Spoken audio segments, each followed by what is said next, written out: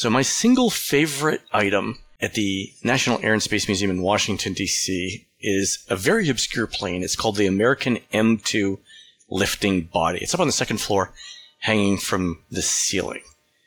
You guys are all familiar with the TV show The $6 Million Man? Of course. Well, you have to be pretty old to know that show. No, it's in reruns. It's on Nick at Night. Oh. I remember my dad liking that. Does that help? I'm not that much younger than you guys. So it's this triangular plane. But here's the story. At the opening of The $6 Million Man, Steve Austin gets into a plane, and he's an astronaut working for NASA. He gets into a plane. The plane gets dropped from a bomber, and you can see he's trying to fly the plane, and as the plane's coming in for a landing, there's this horrible crash. The plane hits the ground in the desert. Steve Austin lives through the crash, but that sets up the premise that the government decided to rebuild him as a bionic man. And here's the interesting thing. That actually happened, but not to Steve Austin. There really was a plane NASA was using for aerodynamic testing. It really did drop from a bomber. It really did crash in the desert, and the pilot really did live. Obviously, it wasn't Steve Austin, but the pilot's name was Bruce Peterson. The interesting thing is, the plane that they show crashing on the $6 Million Man is the plane that's hanging in the National Air and Space Museum. It is the American M2 lifting body. There are only 2 of them in existence. This was number 2. When they crashed it, it became known as F3, the third version of the plane, so its official designation is the M2 F3. But it's the plane that you see crashing at the beginning of The $6 Million Man. It's at the Air and Space Museum. They don't tell you about it, but if you know the backstory, it's something very cool to point out to your friends. That's my favorite, single favorite thing at the Air and Space Museum. Welcome to another episode of the Unofficial Guide to the National Air and Space Museum in Washington, D.C. With your host, Len Testa.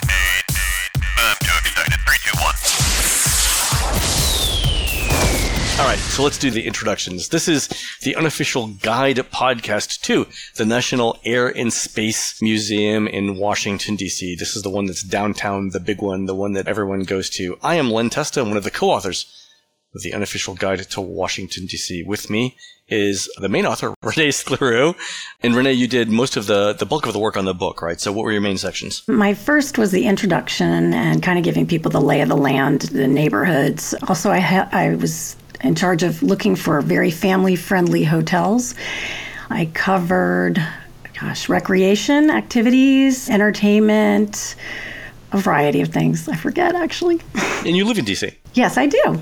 Fantastic. Also with us is Brian McNichols. Brian wrote the neighborhood tours and neighborhood overviews for the book. Want to say hi, Brian? Hello. I also did many of the monuments, the non-museum attractions. So. That's right. Is there a monument to William Howard Taft? I think the Supreme Court has something there about him. Yeah. Oh, that's right. And there is a Taft monument, but it is not for him. It is for, I believe it's his brother or son, who was a senator. I think that his grave is actually also at the Arlington National Cemetery. His grave is, yeah, because he was both commander-in-chief and he was the Supreme Court justice, the Chief Justice of the Supreme Court, right? He's the only person to ever lead 2 branches of government. Yes. Huh. That's news to me. It's the kind of trivia that you get in this book. All right. Again, the book is The Unofficial Guide to Washington, D.C. It's available on Amazon.com. Also, we have support for Washington, D.C. on our website, touringplans.com. So in this podcast, we want to go over a quick tour of the National Air and Space Museum in Washington, D.C. We're going to go over the basics, where it is, how you get there, when you should go, and whatnot. And then we're going to go over some of the highlights of each of the galleries in the Air and Space Museum. We don't have time to go through every single exhibit. There are thousands of them, but we're going to try and touch the highlights, hopefully get you interested in going to see the museum for yourself on your next trip. So Brian, why don't you give us the basics of the National Air and Space Museum? Where is it? How do you get there? Who should go? It is on Independence Ave. It is on the south end of the mall, in between the National Museum of the American Indian and basically the Smithsonian Castle, the center point on the south side of the mall. It is probably, I don't have to say probably, it is the most popular museum in Washington, D.C., and I think it's one of the most visited in the country, if not the most visited. So just follow the crowd and you'll get there. It's actually number 1, and it's actually the most visited museum in the world. Oh, it is in the world. Okay, I was gonna say that, and I thought, no, that sounds too grandiose. Yeah. But I guess that's correct. For years, it was neck and neck with the Louvre, but we've surpassed them last year, 2016. Yeah, take that, France. As always, when you're dealing with DC, the easiest way to get anywhere is by using public transportation, because trying to park anywhere downtown is ridiculously hard. The metro is generally my favorite, and you're kind of in luck in that there is a metro station. There's L'Enfant Plaza, which is a hub for the blue, orange, silver lines and also the green, yellow lines. So no matter where you are, you can probably get there, and that's only about 2 blocks away from the Air and Space Museum. So it's relatively easy to get to by public transportation. I would say, Brian, that if you're on the Red Line, which I am frequently, that stopping off at Metro Center and taking a short walk, it's less than 10 minutes, will also get you there. Yeah, if you're on the Red Line, it's almost always easier just to get off at Metro Center and walk than transfer, because it can be a mess trying to transfer. Or you could always just jump in a cab or an Uber or something like that and flag down a passing congressman. Yeah. All right. How much does it cost to get in? It costs nothing. It is a Smithsonian museum. The Smithsonian organization have no admission charges on any of their museums, and there are more than a dozen of them. So Smithsonian National Air and Space Museum is free to get in. It is open, I believe it is 364 days a year. I believe Christmas is the only day it is closed. That's right. Hours are generally from around 10 to 5:30, although in the summer and busy periods like Cherry Blossom Festival, they often extend hours till 7:30 or so. How early should people get there if they want to show up at opening? I know there's a line that forms prior to opening. How far in advance do you want to get there to beat the crowds? If you're there over the summer or during Cherry Blossom Festival, I would say a half hour is probably fine. It's a big museum, so even though you get there and it looks like there's a huge crowd of people outside, when they open the doors and that crowd disperses throughout the museum, it's going to look real small. So I wouldn't go any farther than that. If you're there during an off period over the winter or a weekday during the school year, even though there are plenty of school trips that will stop by, you really don't have to get there more than a few minutes before they open. It's not going to be that bad. And for some insider info, what I've always found from being a frequenter of all the different museums in DC is that if you go later in the afternoon, between, say, 3:30 to 5, you're going to end up with a lot less crowd and a lot easier access to different exhibits. So if you want to wait, because it is the most popular museum of all of them, you may want to put that at the end of your day, assuming you're not too tired, and check it out at that time in the day. It tends to be a little less crowded. Especially, I've noticed, if the hours are extended. Oh, yeah. Once it gets past about 5:30 or 6, the crowd starts thinning out a lot because they're all probably going to dinner. So, and also one quick thing, there are 2 entrances. There's one on the mall side on Jefferson Drive and then one on Independence Avenue. So if you walk up to one of them, and especially if you see a lot of buses lined up, maybe take the time to walk around the other side and see what that entrance is like, because sometimes there are very different crowds at one versus the other. Absolutely true, because I think the buses mostly come in from Independence, and they do, the easier way, I think, is usually going through the Jefferson entrance, the mall side. I'll say this, if you're visiting on a holiday like 4th of July or anytime during the summer, and you're getting there half an hour early, bring some water with you, because the sun can be kind of intense bouncing off the marble. Definitely. Or the granite that's out there, and it gets really hot really fast. But okay, let's say you get in, you have to go through security, they do metal detection, so don't bring anything you don't want confiscated. But then Renee, you enter, and what's the first thing you see when you go into Air and Space Museum? Well, for me, the first thing I kind of get excited about seeing is the new edition that was in honor of the 50th anniversary of Star Trek, but it's the Starship Enterprise. It is a replica. It was actually used for the filming of the show, and it lights up a couple times a day. I think I want to say 11 and 2 and maybe 12.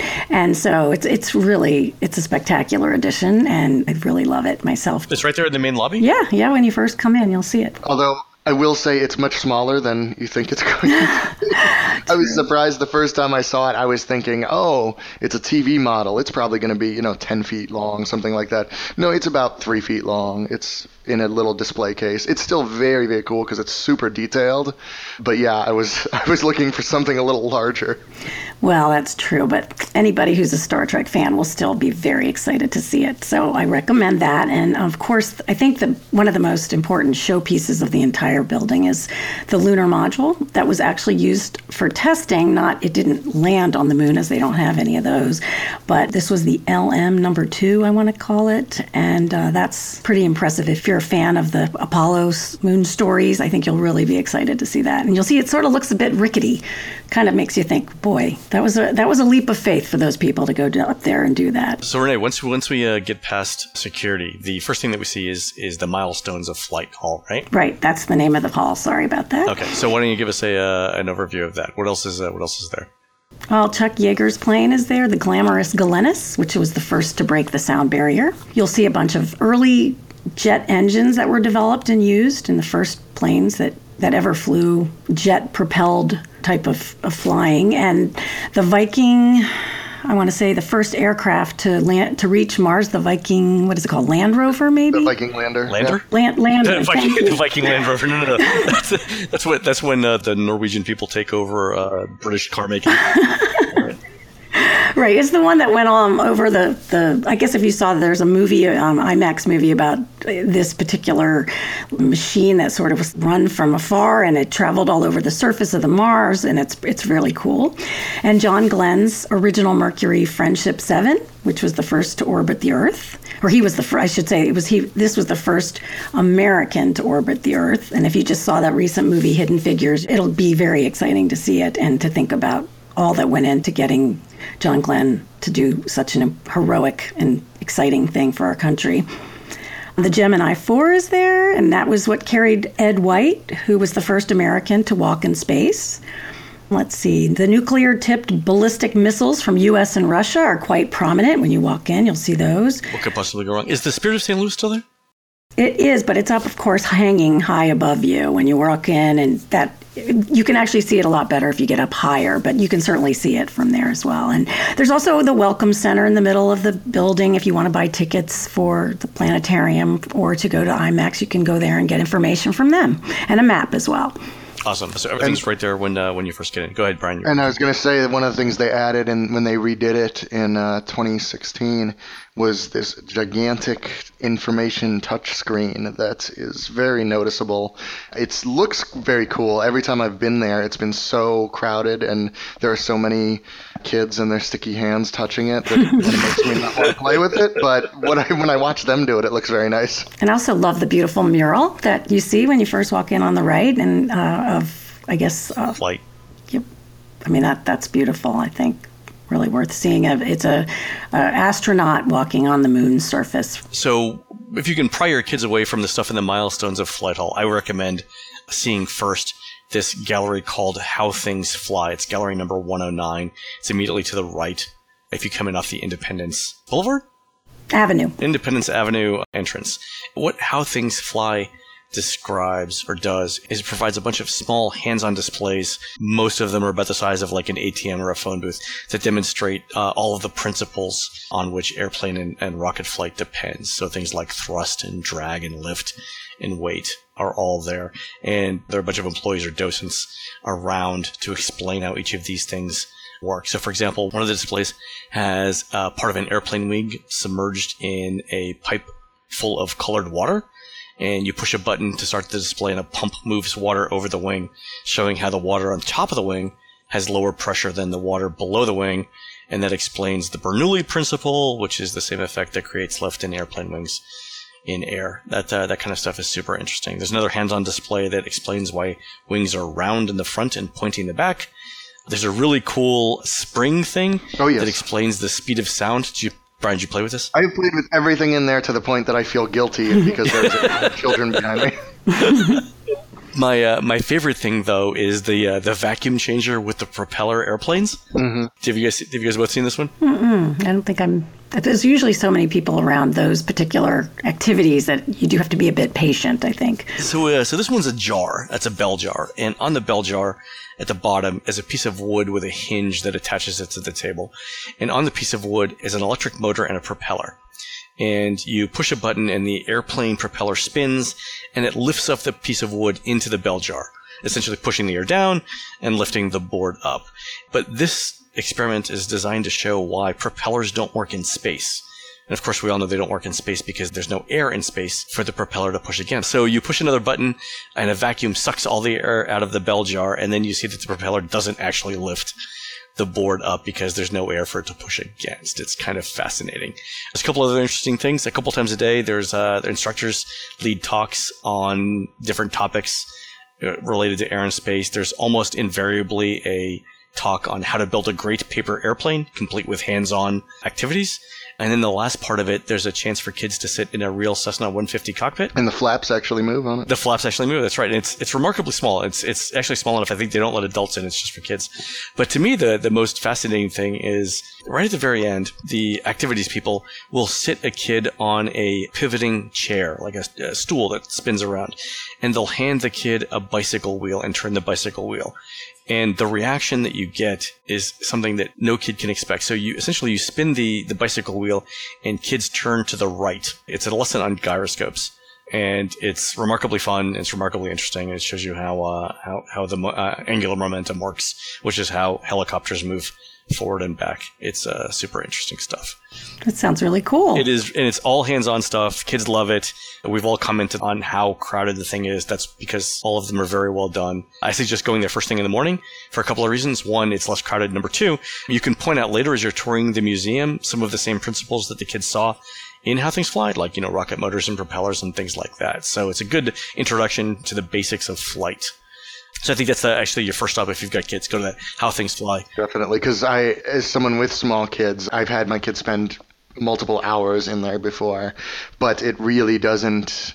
It's really no fun if you can't get to the front to actually play with the stuff, and you don't want to be waiting behind 7 other people and have other people cutting in front and all that. It gets very, very aggravating. So definitely go there first. So once you get through that, there are probably 24 different galleries that you can go to. We don't have time in this one podcast to go through each of the galleries. I would say that all of them are somewhat interesting, some of them more than others. Brian, why don't you take us through the DC-3 and America by Air gallery? America by Air is basically the commercial air service. It's the start of commercial air service in the 1920s and 30s. The most, at least in our opinion, the most important thing in there is the Douglas DC-3. It is larger and faster than some of the others. Other than that, it's kind of the same thing. What was cool about this is that it only held 21 passengers in seats. So this was a passenger plane, and one of the first passenger planes. Planes, of course, when they were invented, the first thing they were using them for was business. Mm-hmm. The U.S. Mail was using them. They were using them for cargo, things like that. This DC-3 was one of the first that actually held passengers. So it seated 21, mm-hmm. but you also had sleeper compartments, and it could sleep. Oh, like trains. 14. Yeah. Mm-hmm. It looks like that. Which I just think is crazy. As someone who hates red-eye flights because I have terrible time sleeping on a plane as a taller than average person, having a sleeper car sounds like the greatest thing in the world. Now, only 600 or so DC-3s were actually built for commercial airlines. There was many, many more, over 10,000 for military usage. This plane, it was changed to the C-47 for military use, and they actually flew some into the 1980s. So we're talking, this was developed in... The U.S. military flew it into the 1980s. This was developed in 1933. So we're talking a 50-year lifespan on this plane. So not only could it actually hold passengers, it lasted forever. Can you imagine going and getting on like a U.S. Air flight and being told the plane has been in service for 50 years? You can't actually fly the DC-3 now if you're in Alaska. No way. Buffalo Airways still flies the DC-3. They've got 8 of them. It's Alaska, so you got to get to Alaska first. But if you're in Yellowknife, look I them would up. do that, although maybe I'm like, I would do it just for that. maybe I'll wait till my kids are older or I have a better will in place. Yeah, exactly. Yeah. If you look at the history of all of the planes that are shown in America by Air, it's essentially how you go from one plane to the next, and it's the second plane that replaced the one before it. So you get this chronological history of improvements in the planes that culminated with the DC-3, and I think that actually is probably the most important plane for that particular era up until about 1939. I really love the fact that the kids can sit in the cockpit of the 747, and I think that's really exciting. Kids love that. And, seeing the little bathroom, I think is kind of... they kind of like that. It hasn't changed, right? I mean, this is a 747 from 40 years ago. It's like commercial airplane bathrooms haven't changed in 40 years. No, they really haven't. Well, and what's cool, right outside of that, and I was actually with Len and Laurel as we were playing around with this, they have a big wooden bench, and on it are the different widths of airline seats over time.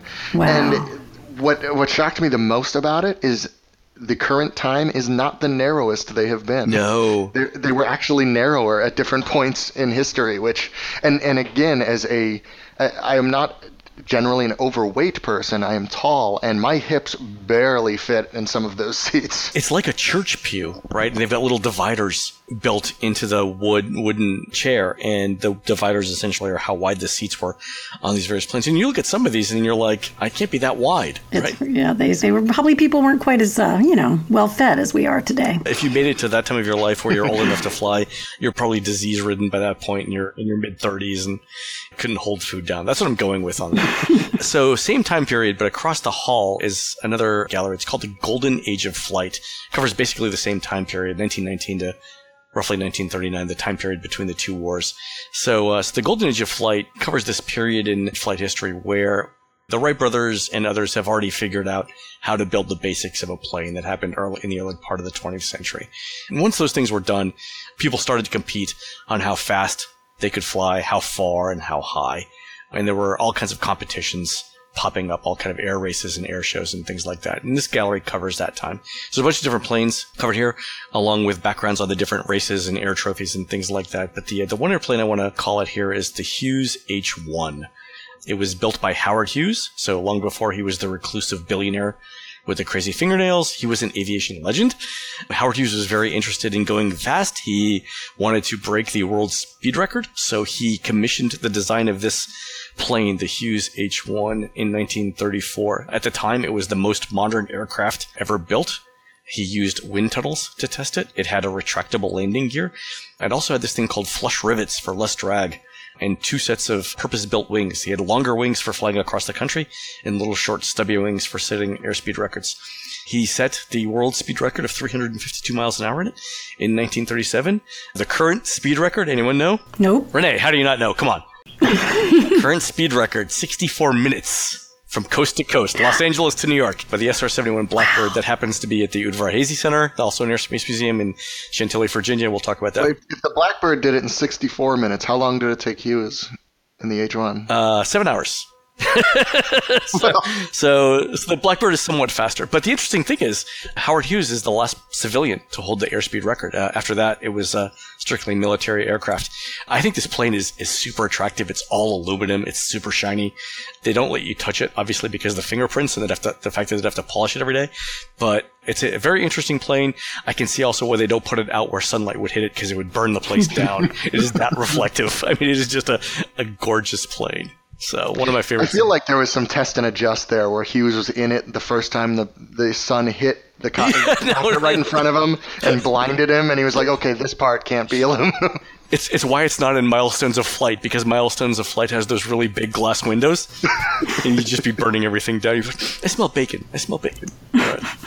All right, so that's it for the Golden Age of Flight, and pretty much for the first floor. Those, I think, are some of the highlights. How Things Fly, America by Air, Milestones of Flight, and then the Golden Age of Flight. On the second floor, there are some other highlights as well. Renee, why don't you start us off with probably the most famous plane in the entire exhibit? Yeah, it is. It's incredible because if you actually go to Kitty Hawk, you think you might be seeing the original, real, authentic Wright Flyer, but you're not because it's in the Air and Space Museum. It is the original 1903 Wright Flyer. It's the centerpiece of the exhibit. Of course, it's surrounded by lots of other interesting kinds of prototypes that people developed and actually flew. So you'll get to see other ones like their 1899 kite built by the Wright brothers and a couple of a reproduction of one of their gliders. The whole gallery is supposed to look like Kitty Hawk, where they did all of their experiment flights, and it's an important part of the entire museum, and very important, I think, for your children to see that part. So make sure you stop there. By the way, this is the only plane in the room. This is Gallery 209, right? One of the things I like about it is when you first enter, you're essentially introduced to the Wright brothers' bicycle shop. That's right. I forgot about that. And it shows you how the Wright brothers took the skills that they had learned in repairing and building bicycles and applied it to flight. So you see the things about, bicycle chains leading to the chain-driven propellers on the airplanes. But the other interesting thing I have, there's a small little display. It's on the right-hand side of the gallery. It's about maybe 10 yards in. Essentially, it's correspondence or letters that the Wright brothers wrote to the Smithsonian Institution 100 years ago, asking them for all the information they have about flight, which was kind of neat. So the Smithsonian has the letters to the Smithsonian from the Wright brothers asking them, what do you know about how to make things fly? It was kind of great. They have a replica at least of one of the Wright brothers' bicycles in there. And I love being able to look at it and then turning around and looking at the plane and being able to see how they just took the drive system for a bicycle and stuck it to a plane. That's exactly it. It's a chain and sprocket system, right? Let's just make it fly. Yeah, it was kind of. I do like the gliders too because it ties back to a number of other things. Going back to the early flight gallery, which is on the first floor, we didn't talk about it, but there's a glider in there by a guy named Lilienthal that used the same principles, and also some of the principles that the Wright brothers used to control the Wright Flyer. Things like wing warping are also demonstrated throughout the other galleries. So there are two ways to get into the gallery. One of them is a dedicated entrance. The other one is a dedicated exit. You enter on the right, you exit on the left. And the Smithsonian does enforce that. Also, on major holidays, this has got to be one of the most crowded rooms in the museum, right? Yep, for sure. Yeah. But it's worth the wait, for sure. You can't miss it. It's interesting to note, too, that they do have it's the original structure, and the wood and the propellers are all original, but they did replace the fabric about, 1980, I believe. Yeah, it's canvas, right? It's right. It's going to get moths, and it's pulled so tight. I mean, it's like Joan Rivers' facelift. The skin is pulled so tight over the bones of the airplane that eventually it'll either stretch and sag or rip and need to be replaced. Rest in peace, Joan. All right, so Brian, enough about airplanes. Let's talk about space for a little bit. One of my favorite things on the second floor, Skylab. The Skylab Orbital Workshop, yeah. The entrance to it is on the second floor, although it is so large, the rest of it is contained in the Space Race Gallery, which is actually a multi-level gallery on the first floor, and it is Gallery 114.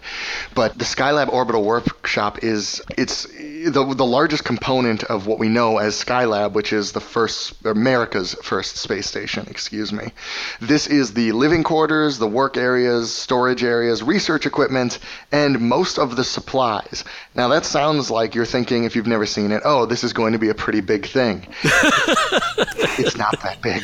Oh, no. The shocking thing of walking through Skylab is that there is no space in there. I mean, you walk in and it is immediately claustrophobic. Yeah. To the point that I believe, Len, this freaks you out. It does, actually. It's not, it can't be more than like 30 feet across. No. But it's dark. I mean, some of our listeners have been on cruise ships. If you're familiar with how small like bathrooms are in cruise ships, imagine even smaller than that for space. It's like that. The living quarters are cramped. It's like trying to fit two people in a phone booth. And the reason is it takes a lot of rocket fuel to propel things like Skylab into orbit, and there are limits to what you can do. So making things as small and as lightweight as possible helps get them into orbit. Now, Brian, didn't Skylab crash into like Australia? Maybe. But this would have been the backup Skylab if they had kept the program going. Ah. They had built two of them, one of which they launched into Earth orbit in May of 1973. This one was supposed to be the backup and or replacement if necessary. They decided to cancel the whole program, and in 75 they shipped this one here to Air and Space. So it is a real functioning Skylab. It just was never actually put into space. I do want to mention this gets very long lines sometimes for reasons that I cannot quite fathom, because you literally just walk through it. But be ready, because the wait can get to be about 20-30 minutes sometimes just to walk through Skylab here. So that's true, yeah. I think what people do, what I did, is they walk in, they get to the middle of it, they look around, they look at their family members and say, there's absolutely no way I'm ever going to do this. And then they leave. Isn't one of the rooms in there like a dentistry room? Or a medical room where they show how you would do procedures on astronauts if they were sick in space? I think that's one of them. Yeah. It's the stuff of nightmares, I'm telling you right now. Yeah, I mean, you walk through and you hear the little voice inside your head going, in space, no one can hear you scream. Exactly. Everyone does that. But I think it's a fantastic exhibit. It shows you the kind of stuff that astronauts go through when they're in space. And I imagine the International Space Station, which is aloft now, is substantially bigger, but that's all relative, right? You're still in some very, very small spaces. Yeah, I really like it. I really like it quite a bit. All right, a couple of other things on the second floor. There are 2 exhibits devoted to World War I and World War II. If you're at all interested in World War II airplanes, you should definitely go check out Udvar Hazy. The Air and Space exhibit for World War II typically has fighter airplanes, and only a few of them. So things like bombers and other airplanes related to World War II, they simply don't have enough space for. So go check out Udvar Hazy. They've got tons of other stuff. So for World War I, the gallery is on the second floor. It's called Legend, Memory, and the Great War in the Air. Not the most compelling title, but it is World War I. It's Gallery 206. And basically what they're showing here are the fighter planes and portions of some bombers. So if you recall, most of World War I was fought in trenches. And so the first part of the gallery when you walk in shows how the airplane was supposed to affect trench warfare in World War I. And it turns out that it actually didn't very much, because trench warfare was so embedded into the culture. There are a couple of bombers on there, but they actually show scale models of them. One of them is the Zeppelin R4 bomber. Zeppelin is in, yes, the guy that made the Hindenburg. Led Zeppelin? Oh, sorry. Yes, exactly. Oh. Typical wingspan for that thing is 138 feet, so way bigger than a Boeing 747, but the plane itself is too large to be displayed in the museum, so they have a scale model there. I think the most interesting plane here, though, is the Red Baron's plane, Manfred von Richthofen. His Albatros DVA. It was the best fighter for Germany at the time. It had a Mercedes-Benz engine in it, 2 machine guns. It was super fast, super light, and very agile.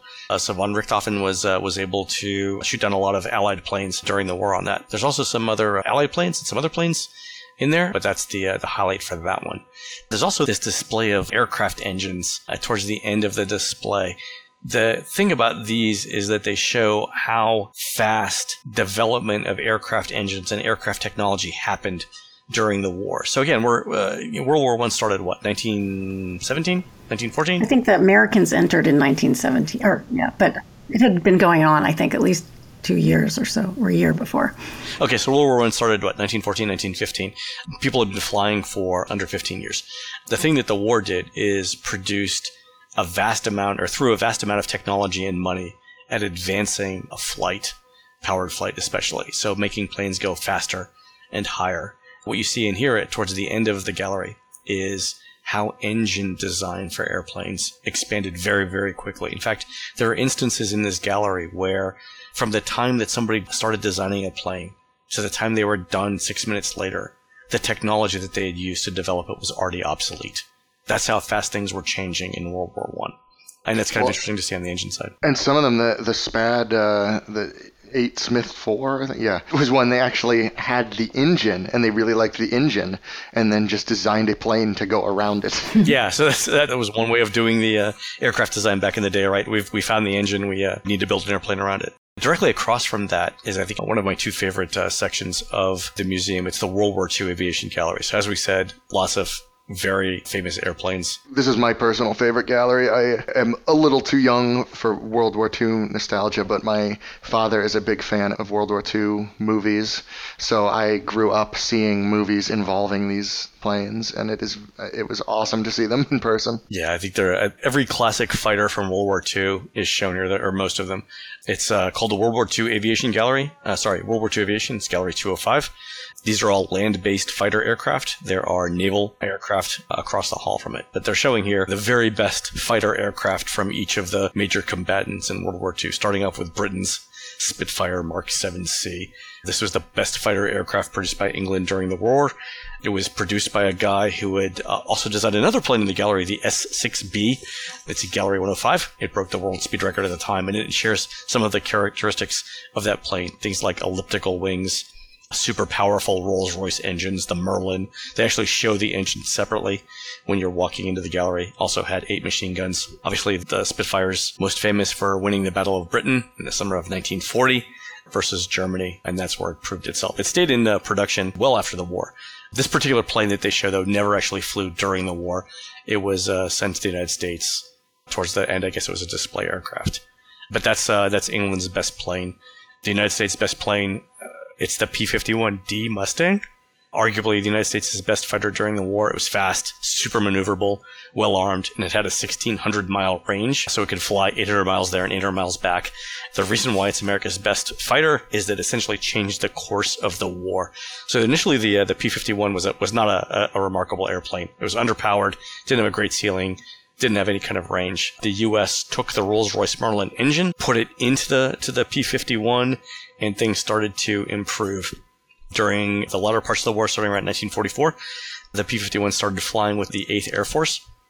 They flew alongside U.S. bombers over Germany. And prior to this, U.S. bombers couldn't have fighters accompany them into Germany. The fighters simply didn't have the range to stay with the bombers. So the bombers flew in unaccompanied, and those were disasters for the U.S. I think the attrition rate per raid was something like 25% of their aircrafts. So that was definitely not sustainable. What the Allies had to do, because they didn't have fighter aircraft that accompanied the bombers, they had to do the bombing at night, and that reduced the accuracy of the bombing. But with the P-51 could fly alongside the bombers deep into Germany and then all the way back, protecting the bombers all the time. So within a few months of the P-51 being introduced in bombing raids over Europe, they had essentially decimated the German Air Force and allowed the Allies to just bomb at will over Germany. And that really hastened the end of the war. In fact, there's this great story that Hermann Goering, the head of the German Luftwaffe, when he first saw the P-51s over Berlin, he said, "When I saw the Mustangs over Berlin, I knew the jig was up." So that pretty much tells you that the air superiority thing there. That was a terrible German accent. Thank you. I appreciate that. So speaking of Germany, their Messerschmitt Bf-109 is their best airplane. They made 20,000 of them. This one was actually flown during the war. The pilot that had the plane defected to Italy with it towards the war's end. Again, you don't want to go up against the P-51s if you don't have to. The Germans had started designing this plane in the 1930s, and they had actually used it in Spain in the late 1930s. So Germany entered the war not only knowing that they wanted to fight, but they had aircraft that had been tested in the war, whereas the Americans didn't, and the British didn't, because they weren't fighting wars at the time. So that gave the Messerschmitt 109 a huge advantage at the first part of the war, and it really caused the Allies to catch up. Another big plane in there is the Japanese Zero, the Mitsubishi A6M. This was a very agile, very lightweight, reasonably fast plane, the best fighter that Japan had. It was their primary fighter during Pearl Harbor. They made more than 11,000 of them. The fact that it was light meant it also had a huge range, almost 1,600 miles, about what the P-51 had. The Zero was so maneuverable, in fact, that its kill ratio, the number of planes that it shot down versus how many planes it was shot, was 11-1, which is fantastic. It's a great, it's a very, very good metric for any of those planes. Problem with the Zero was once the Allies got situated in the Pacific starting around 1943, 1944, the fact that it was lightweight, made of canvas and wood, meant that it couldn't take much damage. So you had other Allied planes that could simply sustain much more damage and stay in the air longer and thus shoot down the Zeros. Last plane I want to talk about here. The Italians apparently had fighters during World War II. This one's called the Folgore. When they eventually built them, it took like 5 times as long for them to build a plane. It's true. So It's like a Fiat with wings. That's where I was going with this, Brian. See, I was gonna call it an Alfa Romeo. It's a fairly pretty plane. Renee, would you like to get a slur here on the Italian automotive? No, I'm Italian. No, thank you. I love Alfa Romeos. They're beautiful, but the odds of you actually getting where you're going in one is not great. Yeah, so there are a couple of problems with this plane. First of all, didn't have the range of the P-51. Second, to Brian's point, it took about 22,000 labor hours to build one plane versus around 4,000 for a Messerschmitt. So 5 times as long as the Germans took to build a plane. Italians had better things to do than build planes. If you're in Italy, right, with all Italy has to offer is sitting in a factory building airplanes that are going to get shot down. Anyway, is that really the best use of your time? And I think the Italians said no. Not really. Exactly, I'm going with that. The one interesting thing about this plane, this is the thing that sticks out, and I think the Air and Space Museum actually calls it out. One of the wings is longer than the other. The left wing is about 9 inches longer, and it's there to provide a little bit of extra lift on the left side, which counteracts the torque developed by the engine and the spilling propeller that wants to push the plane down to the left. It's a very interesting, I would say, almost Italian solution to that particular problem. I don't think any other airplane manufacturer during the war did exactly that. It was super interesting. So that's it for land-based fighters. There's a similar one for naval fighters opposite that. It's Sea Air Operations, Gallery 201. Brian, do you want to go over this real quick? Sure. By a sea air plane, what they mean is anything that can take off from an aircraft carrier.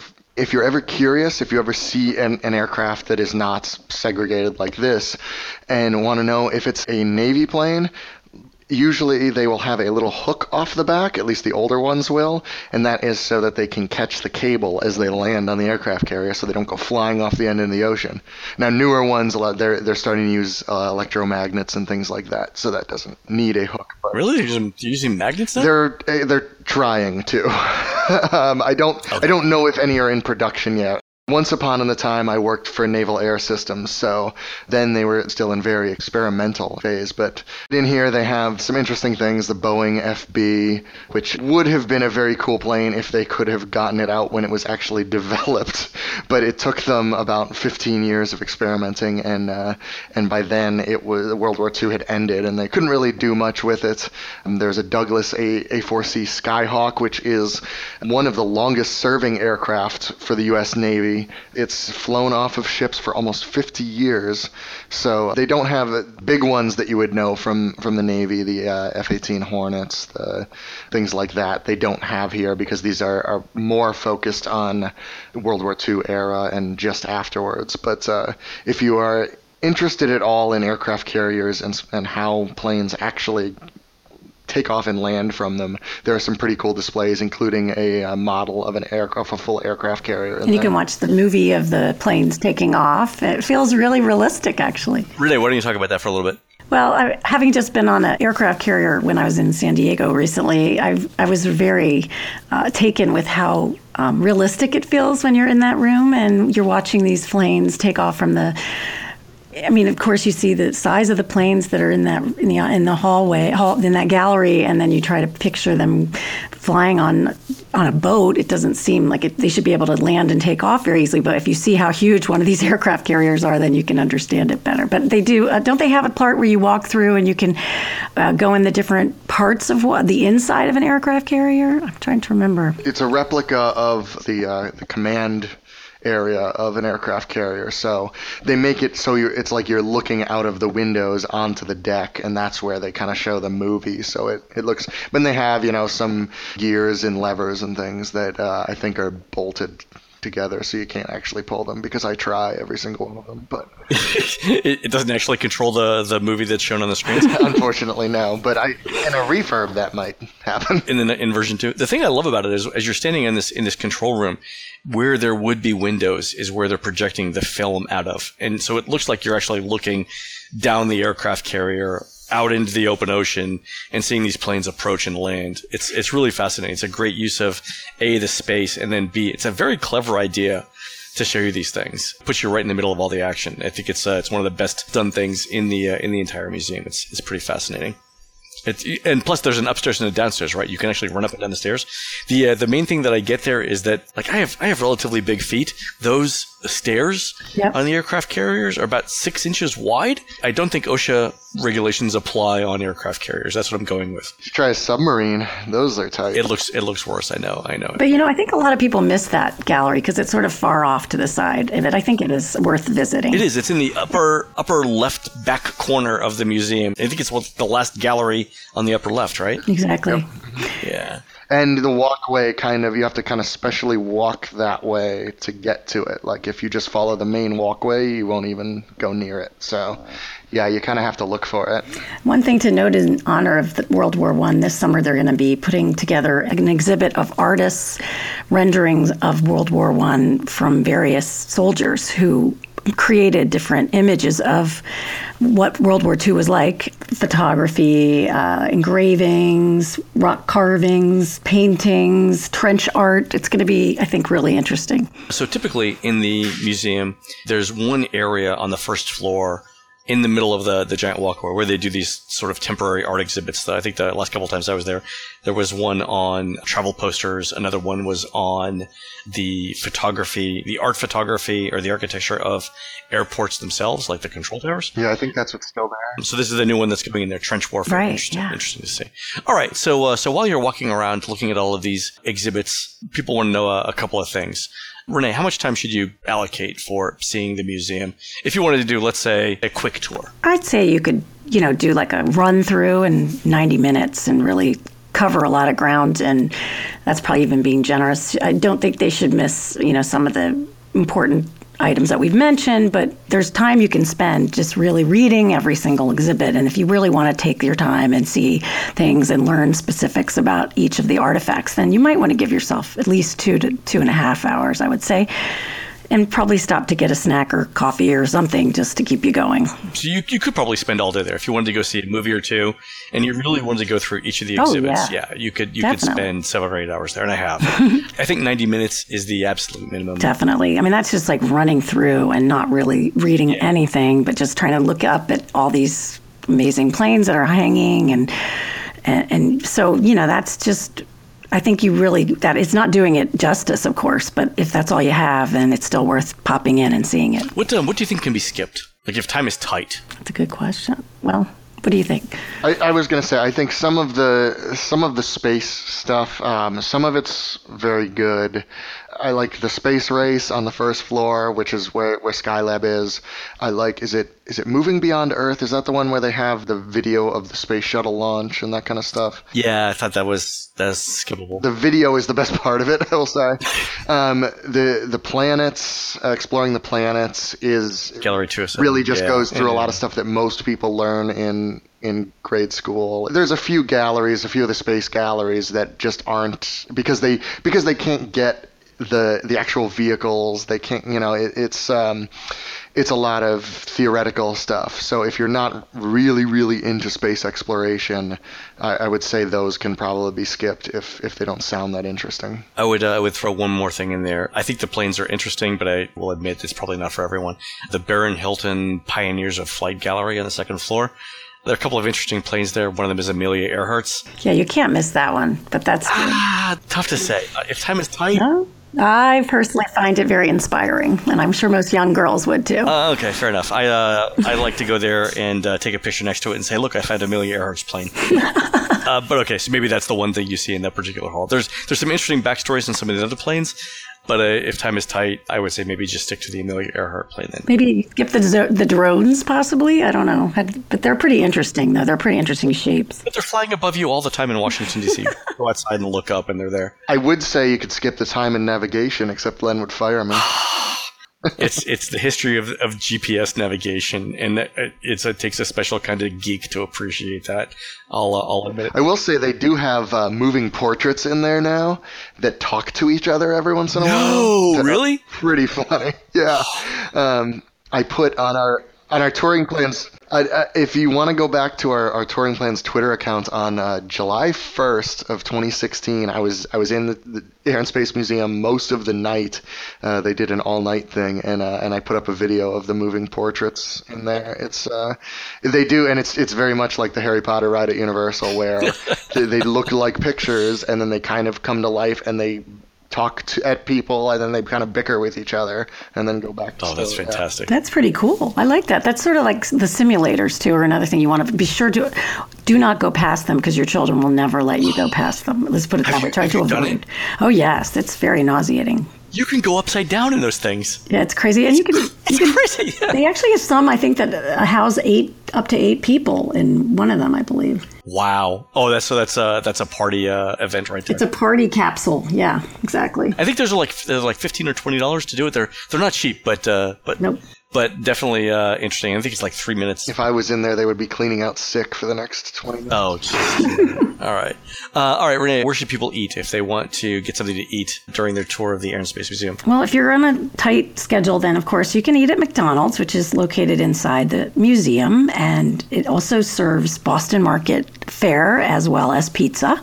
So it's not only McDonald's, but if you have the time, and of course it's free to get in, you can always take a short walk next door to the American Indian Museum, which has a phenomenal cafeteria at the lower level of the museum, and it's really great food, interesting food. You're learning a lot about the whole country's, indigenous people and buffalo chili and different kinds of things that you probably wouldn't typically try. So I highly recommend it. If you have lots of time and you want just to get out and get some fresh air and then come back, then you can walk up to Capitol Hill, just up past the U.S. Capitol, and hit We the Pizza, which has every imaginable slice that you could ever dream of eating. I would like to nominate the indigenous people and buffalo chili as the title of the podcast. Wait, that could be our rock band. I do like that name. That's very nice. I do want to say, too, the McDonald's that's in the Air and Space Museum gets really, really crowded at mealtimes. So it might actually be a time savings to walk to the American Indian Museum to eat and come back. And there's, of course, you can get food trucks, too, which are parked along Independence. Typically, they're not super exciting. You might just get a hot dog or a soft pretzel, but occasionally there's more interesting food trucks passing through that you might be able to catch up with. Washington has some great food trucks. I agree. Yeah, there's tons of stuff to be there. I think the cafeteria in Air and Space is probably the least interesting thing in the entire museum, but I will emphasize that it can be super, super crowded. When I was there last, which was the week after July 4th last year, I was talking to one of the cashiers about how crowded it was, and she told me that during the week of 4th of July, there was a 2-hour line between the time you ordered your food and the time you got your food at McDonald's. Yeah, I just at that point you can walk back to your hotel, make some food, and then walk back into the museum. So if you're not up for a very long wait for some very mediocre food, go somewhere else. I think that's our best tip. Definitely.